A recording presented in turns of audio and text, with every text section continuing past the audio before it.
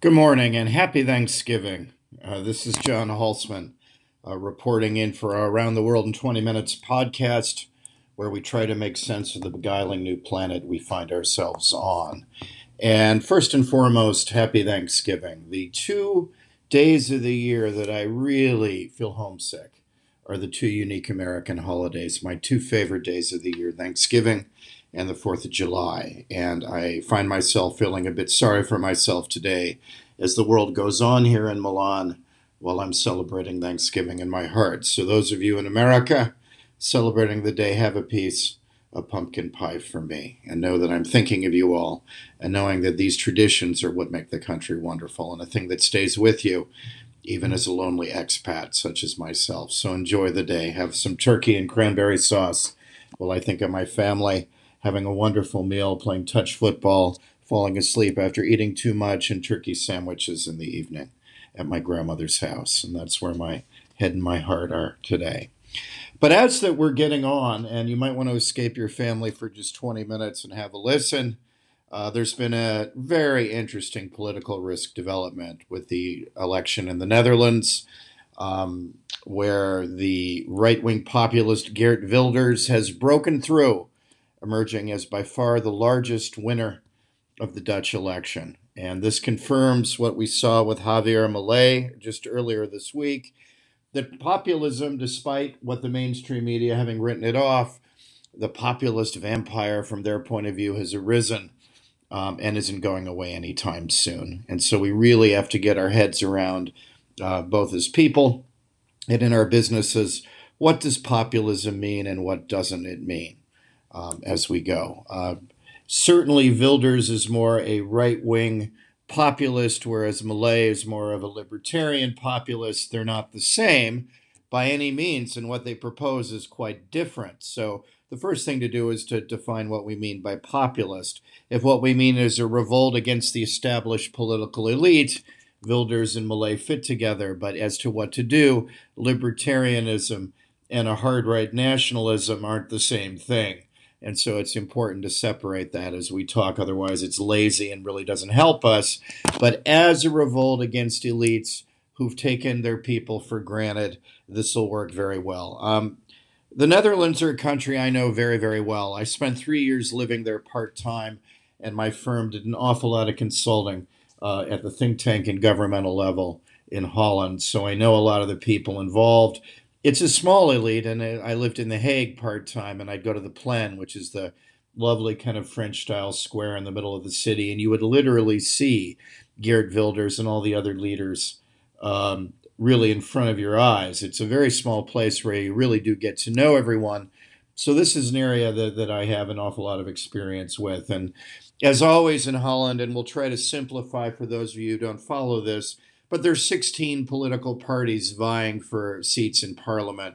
So we will keep this simple. But as we talk about it, do know overall how fragmented Dutch politics are. Nobody gets a majority. There are 150 seats in the Dutch parliament, and nobody gets anything like a majority. Wilders, whose party is easily first, has only 35 seats. And so the election is just stage one of the kind of electoral process. Then begins months of horse trading as people try to form a coalition, because nobody with 16 parties gets anything like the 75 seats necessary. And this fragmentation is just part of Dutch political culture, and you've got to factor in as we talk that that's what's going on. I really enjoyed living there. I have an awful lot of good friends from up in the Plen and at The Hague and in Holland in general. By the way, for those of you who don't know, the Netherlands is the name of the country. Holland is the largest province. I will lazily use them interchangeably, but the Netherlands is the official name of the country. As we talk about this and what this means, again, the hard-right populist Geert Wilders won the Dutch election, which is remarkable. It's a shock victory.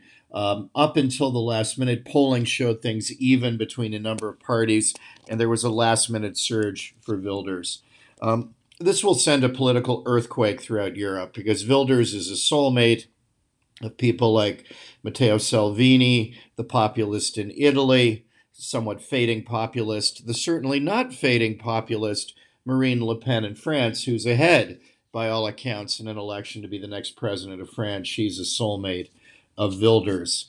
And this is really a political earthquake. And I think most importantly, the fact is this is an ongoing process. Populism, despite all the lullabies that the mainstream media are singing for their political establishment masters, is not going away. And rather, what we see just this week in both Argentina and now in the Netherlands show that it's going to be a rolling tide, and that it ebbs and flows like a tide, but that the tide is now flowing in both Argentina, the Netherlands, and when you look at results, the European parliamentary election results are certainly bear watching, and then the key battle in France down the road. But as to Wilders, his party, the PVV, took the largest share of the vote with 35 seats, and this is double the 17 seats he took last time. So this is a gigantic leap forward. Wilders has always been at the edge of politics, and he's been ostracized by the mainstream parties, and he's always gotten, near the top second, third, joint first, but never overwhelmingly the dominant party. So this is a sea change, a step change forward for Wilders in the PVV with 35 seats. Coming in second, the Labour Green left-wing alliance, led by former EU Vice President Frans Timmermans, came second with 26 seats. I've met Timmermans and heard him speak a couple times. And this guy is the ultimate kind of EU bureaucrat. He actually helped design some of the policies, the climate change policies that the EU as a whole has adopted. I mean, this is his major issue. He is arrogant. He is elitist. And he's the son of diplomats. And probably the best line in the campaign was during the debate when they had, I think, 6 or 7 of the senior leaders of the major parties in a fractious debate, as it would be with 7 people, that Wilders listened to Timmermans speaking, and he said, Mr. Timmermans, you may speak 7 languages, but you don't speak the language of the people. And I think that is one of the better sound bites of the year, and really shows why populism is working politically. That although populists want very different things, although many of them don't have a background in governance, although they tend to think different things, they think one big thing in common. And that one big thing is that the elites, the self-regarding elites, have failed, and that these elites often are authoritarian, that they think the little people should just do what they're told. It's hard to think of more of an elitist, technocratic, arrogant, self-regarding group of people for almost no reason at all than the European Union. I mean, the factoid to know about Europe that no one talks about, and everyone should, is that 15 years ago, the American and European Eurozone economies were roughly the same size.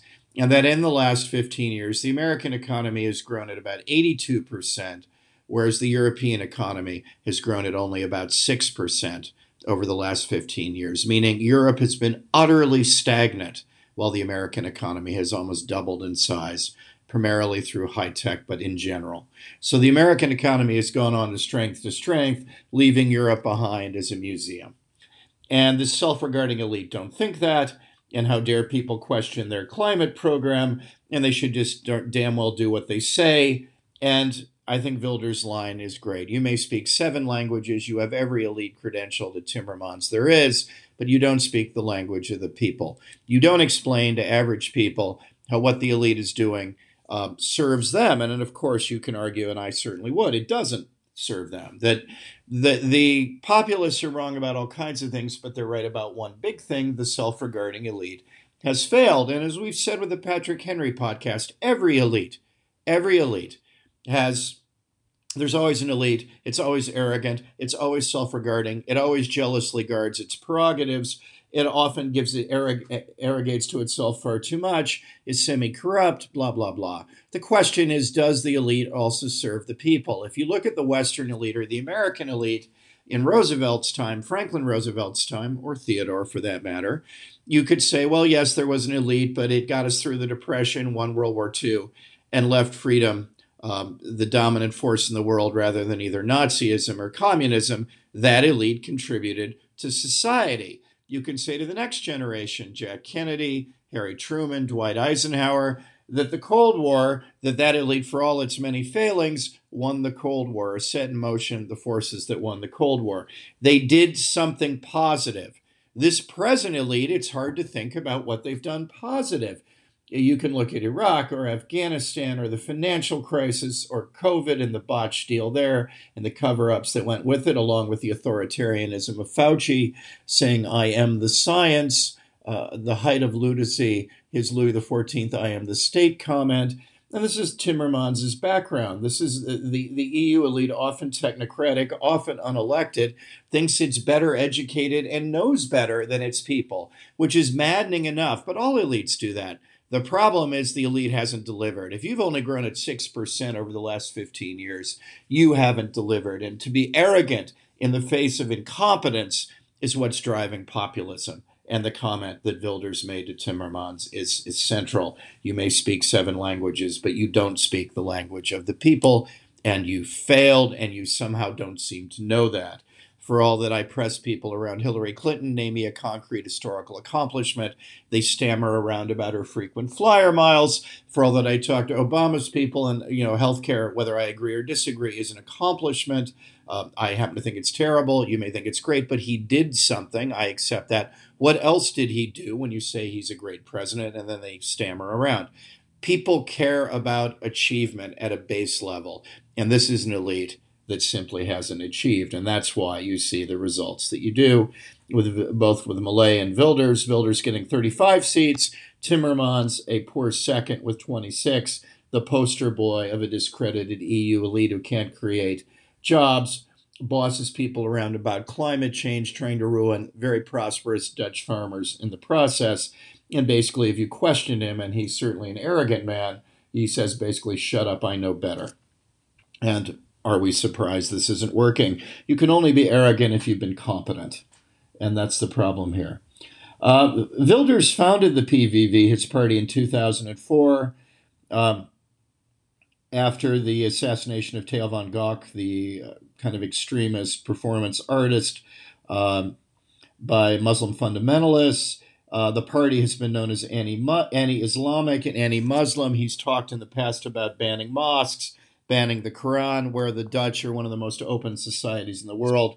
And this has been kind of the blowback. He's been under kind of personal security detail since death threats came coming out of this in 2004 for a long time.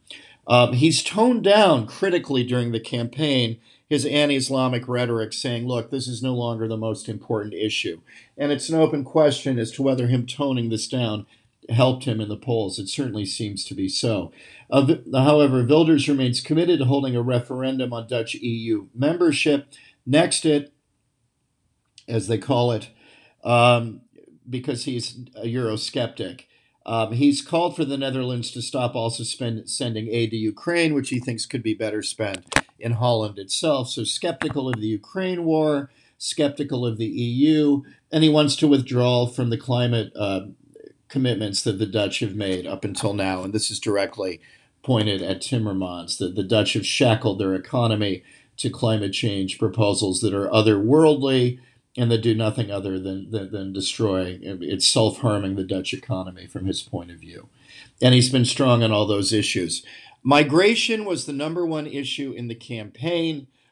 Rather than seeing things in an anti-Islamic light, Wilders adjusted his rhetoric to start saying, look, I'm going to govern for everyone in the country, but we simply can't take any more refugees. And when I lived in Holland, let me say, it's per capita the most crowded place in Europe. They handle it very well. I mean, I used to ride the tram to work every morning.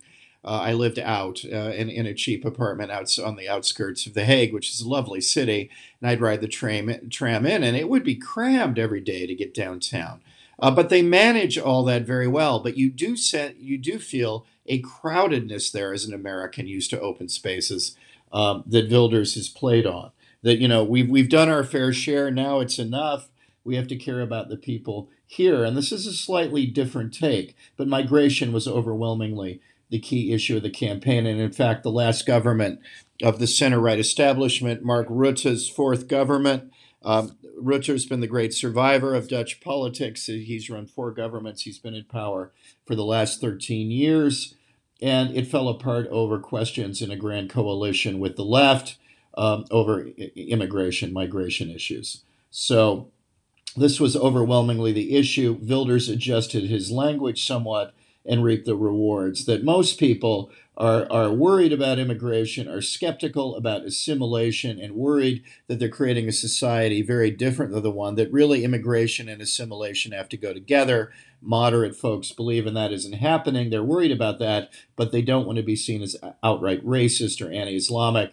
And so Wilders toned things down and met the populists halfway, and his numbers doubled. And you can see that, definitely. The problem for Wilders now, of course, is this second phase I was talking about of the Dutch political system. 35 seats is a lot, and he's overwhelmingly first. He gets the first crack at trying to form a government, but he has to form it with an awful lot of other parties. He's only at 35, and he has to get to 75. And a number of other parties have already said they wouldn't work with him. Possible coalition partners involve the establishment right VVD.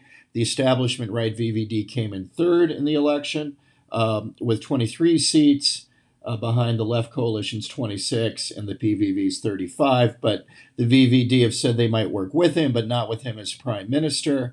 And the new anti-establishment, new social contract party with 20 seats have said that they would be open to consider working with Wilders. But if the VVD don't agree to Wilders as prime minister, the only way forward then would be some sort of coalition here where the VVD, even though it had a very disappointing result as the governing party for the last 13 years, and the establishment right party, that Dylan Yezelgolch, who is the woman who, ironically, a quite hard right for her party, VVD, kind of anti-immigration or for limited immigration. She herself was a Kurdish immigrant as a child, but Dylan Yezelgolch was thought to be the likely next prime minister, and she still may be, because she said the VVD will work with the PVV, but only if Wilders isn't prime minister. The New Social Contract Party make no such limits. These are the two parties that are most likely to go along, but there's an awful lot of horse trading ahead. You could, on the other hand, have a VVD government. The establishment left and the establishment right together would have the Timmermans-Yezelgolch coalition would have 49 seats between them and might have an easier time getting to 75. But this would be a trap in a way, because if the establishment parties that came second and third in the election form some sort of grand coalition, this just plays into the populist narrative that these guys are part of the same establishment and they will do literally anything to keep me from power. I don't know that excluding the populists in European coalition governments is the way to go. It merely confirms their narrative that you guys are all out to get me and you'll do anything, even though one of you is quite left-wing, one of you is center-right. You don't care. You're part of the same establishment. That's what binds you, and you'll do anything to keep me out. And so there are the numbers to have this grand coalition. But frankly, I think that would be a very rickety coalition and might very well play into Wilders' hands, certainly into the populist narrative that this elite is self-regarding, and the one thing they're good at is covering their backsides and staying in power, regardless of their pathetic record of policy implementation. So the first step is done, and this is a shock result. Now comes the horse trading, which is always the second part of what goes on. And that's kind of where we are in Holland, and this bears watching. But I would argue there's a trap being set by Wilders if they go ahead without him, even though he overwhelmingly won the most seats. And again, just to give you a roundup, Wilders' PVV won 35 seats, Timmermans' left-wing coalition 26 seats, Yezelgolch's VVD, the establishment right, 23, the New Social Contract Anti-Establishment Party, 20, and then the far-left D66, 10, which is primarily an environmentalist, human rights, typical European socialist party. And excluding the winner of the election strikes me as a trap that Wilders could live with. Better to make him govern, make him part of the system, to bring him in. And this is both for practical reasons and also because the elite, and here I agree with Wilders, have had their turn and have failed utterly. Wilders is right to say to Timmermans, you speak 7 languages, but not the language of the people. Dutch farmers have been radicalized by onerous climate change restrictions put on them that have not been voted on by the average human being. And they now have voted in a cry of anguish that you have failed us economically, you have failed us with climate change, which is your religion, but not ours. You're willing to sacrifice our economic wherewithal for your new religion, which is climate change, and we're not for that. Until the establishment have real answers and learn to speak the language of the people, they will continue to lose elections because the populist narrative that the elite have fed, that the elite, arrogant and self-regarding as elites often are, have also failed, is the key fact. So look for more shock election results as long as the elite refuse to look squarely in the mirror. Thank you. I enjoyed doing this one on the shock Dutch election results, confirming that global populist revolt is happy. As we go forward, we have to talk in both practically, for a personal level and in terms of business, about what populism means. What in this, and I think a lot of it is good, what is dangerous, what is a risk, and what is just renewing democracy from an elite that has failed almost every which way you look at it, from Iraq to Afghanistan to the financial crisis, to selling out its economic wherewithal, to not growing, to believing in climate change and not worrying about its people. You're worrying about the end of the world, and most people are worried about the end of the month. Indeed, we must learn to speak the language of the people. Hope you enjoyed this. Please do subscribe, and on to the next.